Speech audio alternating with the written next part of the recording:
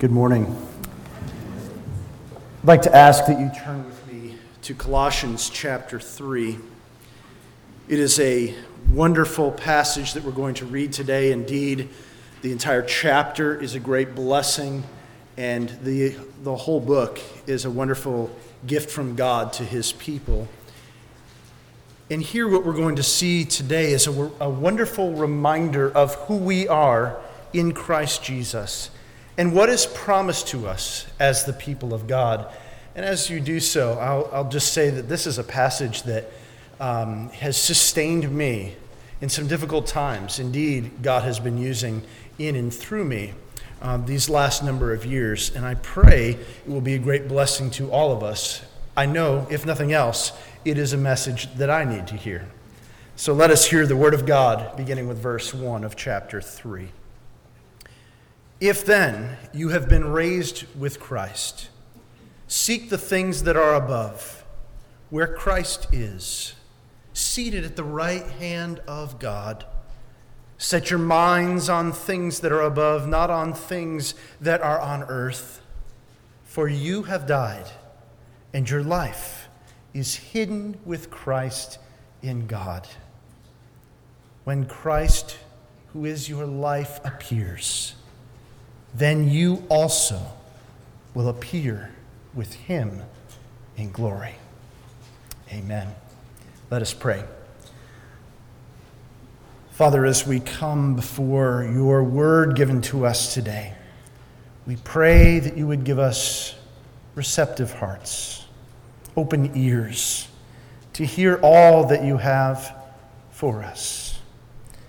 Holy Spirit, we ask that you would meet us and apply unto our hearts and lives your word. Lord, without you here, I'm just a man standing up here and talking. But with you, with your presence and your word that we read, your word brings life and truth. Apply it to us, we pray. And Lord Jesus, we want to lift you up here in our midst and in our own hearts. And so, Father, ultimately my prayer, our prayer, is that my words will pass away and that your words will stand today, tomorrow, and indeed forever, for they most assuredly will. And mine will pass away. And so do so here today, Lord, for the glory of Christ, in whose name we pray. Amen. Last week, we had a wonderful message from a guest speaker who helped us to think about, challenged us to ask the question, what voice are you listening to? Are you listening to the voice of Christ in all that he says over us and to us? And today, I want to challenge us with the question, what are we thinking about? Where are you setting your hearts and your minds? We're reminded that you have been, this morning, united with and in Christ Jesus. You have been raised with him. And thus we are called, as the people of God, to set our minds on him and on things above. As I mentioned in the beginning, these last few years, my wife and I have been very open about some of the things that we have gone through, some of the struggles. Many of them have been tremendously difficult. We've experienced betrayal of those that we thought were friends. We've experienced the challenge of adopting 2 children from another country. We've experienced profound struggle in our marriage. My mom and dad are visiting with us. I will not look at them today so as not to cry too much. I've experienced debilitating health, dark nights of the soul, pain instead of healing delivered from the church. Spiritually and emotionally, and in every way, have felt beat up at times. Yet through all of that, I want to encourage you with this. There was always that still small voice, and indeed is with me today. You were bought with a price. You are a son of God. You are dearly loved. And indeed, this passage, verse 4, when Christ, who is your life, appears, has been a refrain in my heart that I believe that God has placed there. A longing deep within for what is to come for us. A longing and a hope of a day when all things will truly make sense and all will be fully redeemed and revealed. There is no doubt that for the people of God, that God pursues us with his love. He follows us as a lover of our souls who pursues us with his love. Yet we live in a time when the majority of professing Christians look like the rest of the world. All around us are people who are caught up in lies of the culture that tell us to find our worth outside of Christ. We will find our worth with a purchase at Best Buy or at your local car dealership. That you will find purpose in your life when you find status or money or power or whatever it would be. All of this is a focus on this world. Some will even, like at the end of the chapter before, will talk about outward displays of righteousness and what we need to do, and in many ways promoting our spiritualities, quote unquote. Seeking religious things, being good, being acceptable by people, having all the answers. And all around us are those that buy into the lies of the evil one, listening to the world, its ways, and its wisdom. May that not be true of us, that instead we seek to set our minds on Christ. Abigail Keynes is going to be going away real soon up to King's College in New York City, and one of my classmates is a professor there by the name of Anthony Bradley, and there's going to be a little party for her today, and I thought about this morning a quote that he put on Twitter a few months ago, and he said this: having now taught Southern Christian students and non-Southerners, the South, no contest, this is a man born in the South, the South, no contest, has to be the most difficult place to raise Christian kids. Duplicity is embedded in the culture, and many parents have no idea that their publicly rule-following kids aren't Christ followers. May that not be said of any of us. What about us? What about you? Is your mind set on things above? Are we seeking to turn our children's eyes from simply the situation and turn them towards Christ? Are we in all things looking unto him? Paul tries to help us to see who we are, that we as believers, that our entire mindset and our entire direction cannot be and indeed is not like the rest of the world. As believers in Christ, we are called to set not our hearts on things of this world, but to set our hearts on things above, and indeed on Christ. What does that mean, to set not our hearts, and our minds rather, on things of this world? It's clear, but what does it mean?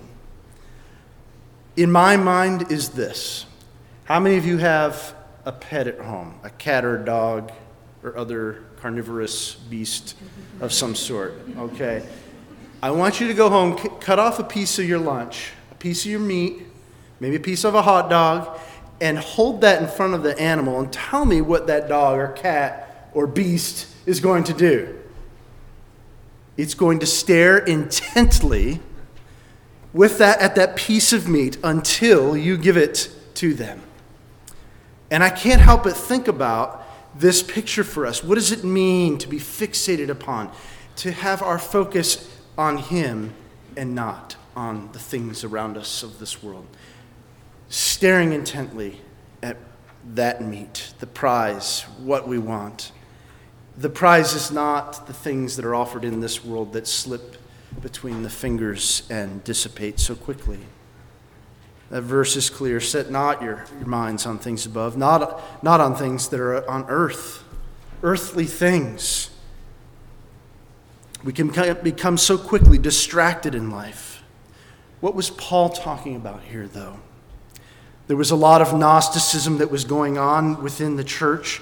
Gnosticism basically says, okay, you believed in Jesus, now look inside yourself for the deeper truths.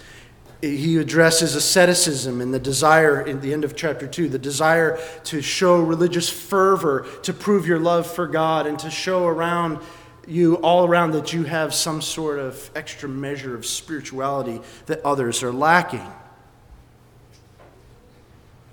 He's addressing the temptation of the hearts of men then and today.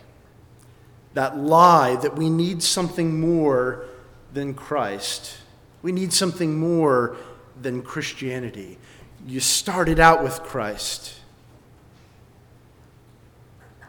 Is our mantra, all I have is Christ? Or is it, I need to find hope elsewhere? I'll have to admit that even as a young pastor, I got caught up at times in the emptiness of modern things, modern schemes, the newest way to have church growth, always wanting to go to the next and newest and best conferences and wanting to listen into different speakers about ideas of how we can better do church leadership and grow the church for the sake of numbers, and got caught up in some of those especially some of those leaders and books and conferences. And I realized how frivolous they are. There's some wisdom in there, of course, from time to time. But for the most part, it is about the schemes of man, setting your minds on things here rather than on things above.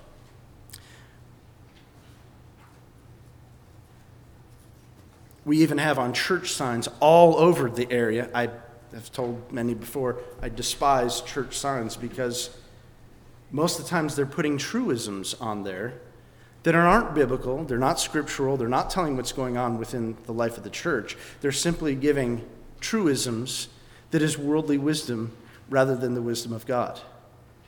One I saw not too long ago is on the front of a church, losing is inevitable, quitting is eternal. Okay, I guess that makes some sense, but what is your point? Is it just distracting? Because I think truisms set our attention on man rather than on God. When Paul uses the language, set your minds, it means to continually turn your minds and set your minds on him. It is not just a one-time thing, continually, over and over again. And it is true that for the heart of man, it is not natural for us to be concerned quickly about heavenly things. But I'll remind you what Jesus taught us in Matthew chapter 10. Anyone who loves his father or mother more than me is not worthy of me. Anyone who loves his son or daughter more than me is not worthy of me. And anyone who does not take his cross and follow me is not worthy of me. Whoever finds his life will lose it. And whoever loses his life for my sake will find it. So therefore, Jesus made it clear as well, to set not our hearts on people or the things on this earth, but above. George Gallup, the famous Christian pollster, wrote about some of the trends he's seen in the church a few years ago. And he said this: we find there is very little difference in the church when it comes to ethical behavior between churchgoers and those who are not actively religious. The levels of lying, cheating, and stealing are remarkably similar in both groups. 8 out of 10 Americans consider themselves Christians, yet only about half of them could identify the person who gave the Sermon on the Mount, and fewer still could recall 5 of the 10 commandments. Only 2 in 10 said that they would be willing to suffer for their faith. It's the world that we live in. It's the country we're in. The hope is not in setting our focus and our future hope on the next elected official. Our minds rather are to have them set on things not here, but above. For ultimately, it tells us you have died. and your life is hidden with Christ in God. So if we were to set our minds on the immaterial things of this world, earthly honors, position, advancement,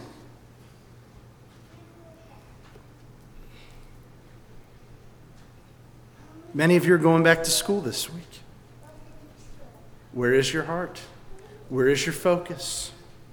Your life is eternal and now not of this world.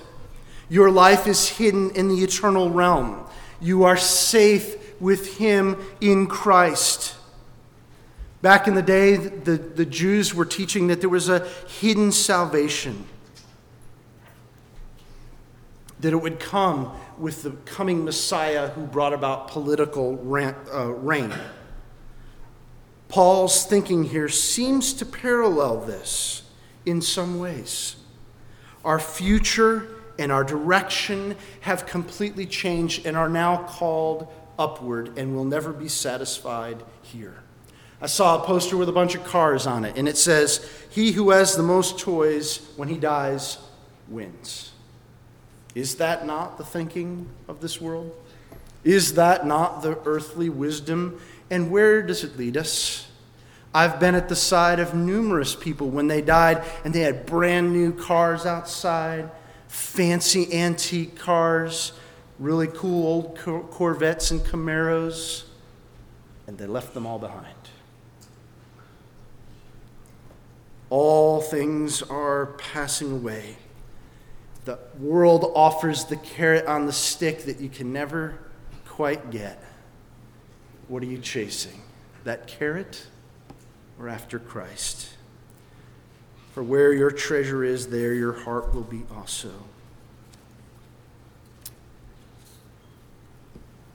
Are you worrying? Are you always focused on your circumstances? Where is your treasure?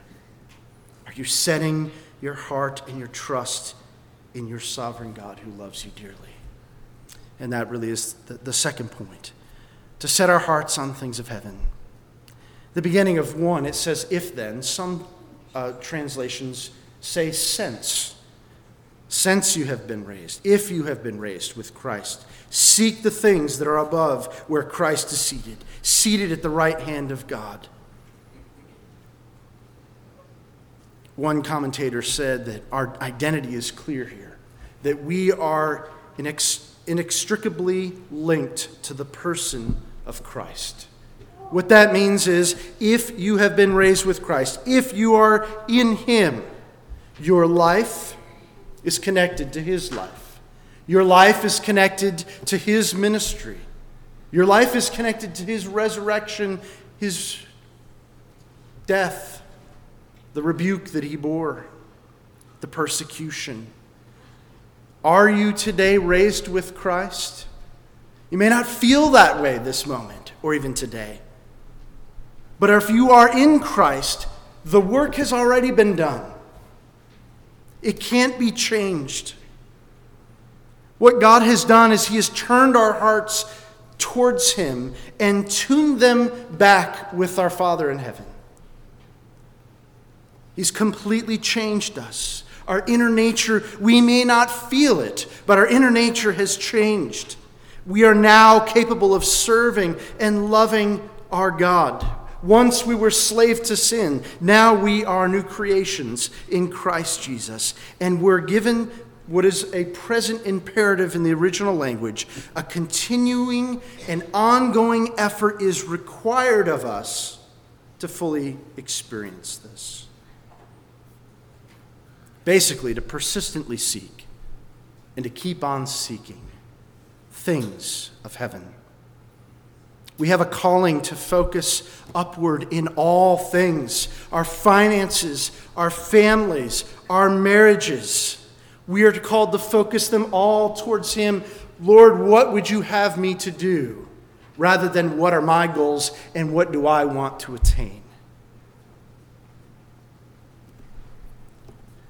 We're called to remember that there is a spiritual realm, that there is nothing that happens in this world that does not have great and deeper purposes for us and, if nothing else, the purposes of God in his creation in this world, in his plan of redemption. We have to remember who we are. God is working in us. God is changing our hearts. God is allowing sometimes struggles in our life that our claim is clearly at the end of our life, all I have is Christ. But what more do I need than Christ? He is changing our hearts. He is helping us to die to ourselves and to die to our flesh and the love of this world. He is helping us freshly daily to remember that we are new creations in Christ if we set our hearts on things here. Where does that lead us? But deeper pain. Did you hear what I said? As God allows difficulty in your life, if you set your mind on the carrot to be your hope, he is going to not allow you to find joy in seeking the carrot because he loves you. And you will never be content there because you are his. You were bought with a price. And Paul is seeking and indeed lifts our hearts and minds towards the heaven realities of what is happening in the world around us and in our lives. One commentator said this: "It is not by fighting sin, the world, and the flesh on their own ground that the Colossians are going to overcome them, and indeed us. Not by using the human means, which Paul has been condemning, but rising above them." Therefore, we have a completely different focus than the rest of the world. We have a different focus and a way of living our lives than unbelievers. Why is it then that we so often look like the rest of the world and seek after its wisdom instead of setting our hearts and minds on things above? Even in the news the last couple weeks, a famous pastor, even in Reformed circles, renounced his faith. Oh, but I would that all of us would have a patient God to work in us. And oh, that we would seek continually what God has in store in the heavenly realms, to set our hearts and minds on things of heaven when the day of trouble comes, that we will not be led astray. We are called, therefore, then, to pray without ceasing, to think on God and his plan in the world in our lives, to focus on heaven. This makes sense for us to help us to understand that all of this world is preparing us for the next. And very rarely do we think that way. Indeed, Jesus taught us to pray, not your will be done, but not your own, but thy will be done, his, on earth as it is in heaven. Continually praying that. That's why we say it weekly here. It's what we are called to do. And so let me ask you, are your priorities God's priorities? Do you pray, as we sang a few moments ago, for God to have his way in our lives? Do you trust him? Do you trust what he is doing and allowing in this world? What things have become objects that you are fixated on other than heaven? Is it your golf game? Your portfolio? No, we are to set our hearts and minds on heaven and his kingdom. All the rest is but dross fading away. We are to set our hearts on things of heaven, but also, and even more than that, our hearts on Christ. We could meditate for the rest of our days this one verse, verse 4. When Christ, who is your life, appears, then also you will appear with him in glory. Time after time after time, I visit with people, and they're focused on looking at death and eternity, And often, even professing Christians are thinking about the people that they're going to go see in heaven.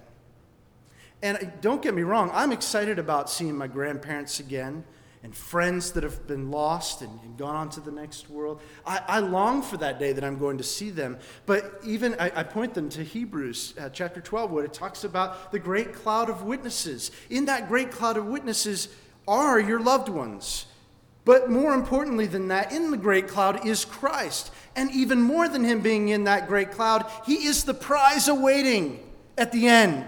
So why? I don't understand. So often believers are focused on seeing grandma again and not Christ. Where is our hearts? Where is the fixation of our souls? Is it upon Christ? What would your children say of you? They know where your heart is fixated. Is it on things of this world, or is it on Christ? Do they see a faith that is transforming us, that we're wrestling with, that we're struggling through? Or is it just something we do on Sunday mornings from time to time?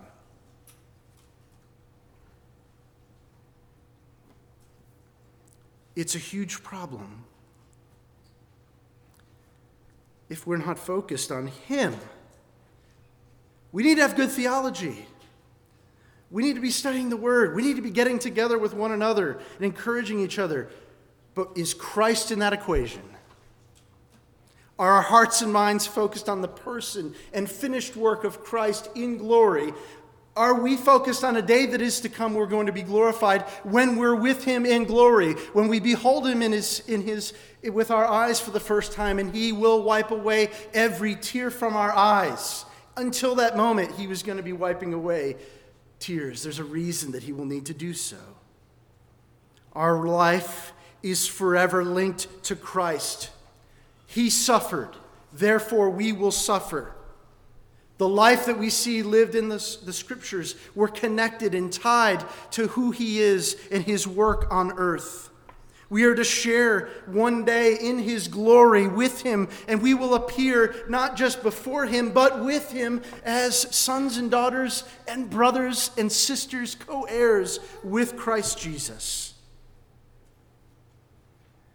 Our total life is in Christ.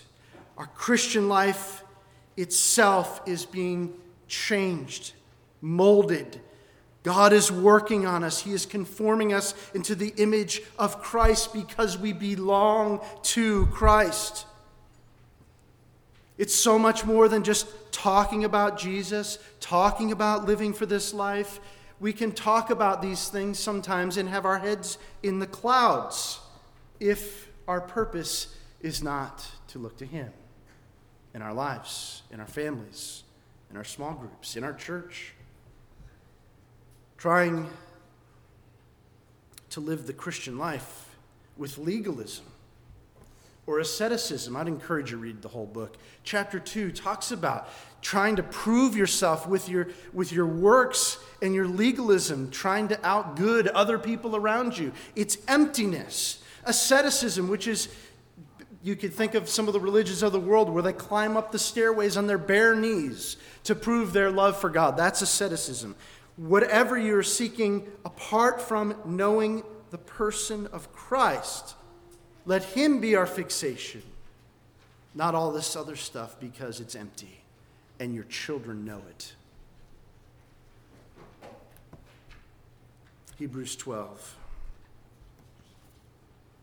Let us fix our eyes on Jesus, the author, perfecter, finisher of our faith.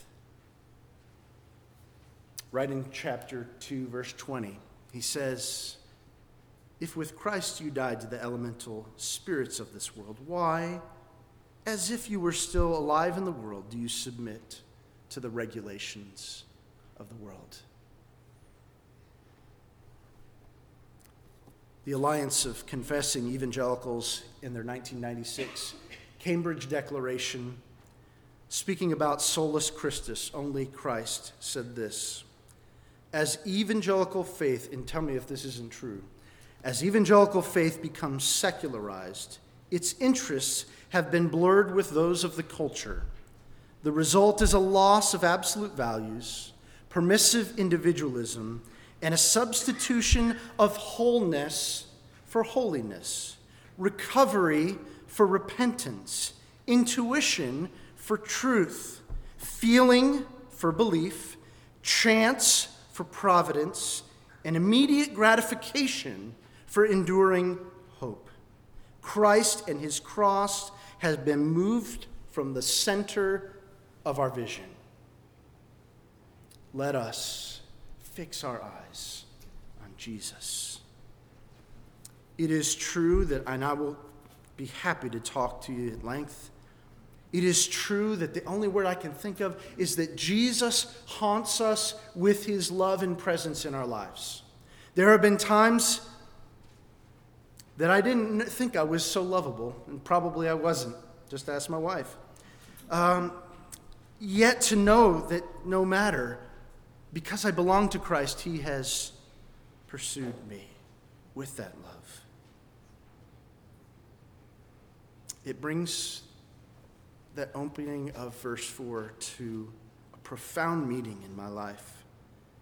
When Christ, who is your life, appears, he has bought you. He has given himself for you to have life, both now and in the world to come. He has given your life profound purpose in all situations for his own glory. He has changed the direction of your life, and there are so many things that we don't understand that happen. But more than all these things, he is your life. Therefore, we weep without losing hope. We have failure, but we do not despair. When there are moments of poverty, we go back to our God who gives. When we are successful, we know that they're not from our own abilities. When there are moments of wealth, our only option is to avoid pride. When we are wronged, we do not take revenge, because we belong to Christ. So then, therefore, let us have receptive, willing, open hearts to all that God has in store for us. Some years ago, some musicians in London, this is before the days of recorded music, noted that errand boys in certain parts of London all whistled a tune, but they all whistled it out of tune. It was talked about, and someone suggested perhaps the bells of Westminster Abbey might be a little out of tune. And indeed, that's exactly what happened. That the chimes were a little bit off, and everyone followed being a little bit off. Boys didn't even know that there was anything wrong with what was going on, what they heard, or what they were playing with their mouths. Quite unconsciously, they just copied the pitch. Are we copying the pitch and the patterns of this world? Or are we the people of God, turning our hearts from the love and ways of this world, and setting therefore our minds on things above, and indeed on Christ Jesus? Let us pray. Father, we ask that as we go forth from this place today, that you would deeply remind us of all that you have done and who we now are as the people of God. May we therefore then turn our eyes from the love of things in this world, that we would turn our hearts from the wisdom and ways of this world, and instead we would set before our eyes the hope of glory on things above. And more than that, Lord, help us to fix our eyes on you. Lord, I pray that this passage would continue to resonate in our hearts as many go back to school, going back to work. Perhaps there are many things that are going on in the lives of the people here today. And I ask, Lord God, that you would meet us, haunt us, pursue us with your love, and show us what it means, Lord, to surrender and to turn our eyes unto Jesus, the author, perfecter, finisher of our faith. In Jesus' name, amen.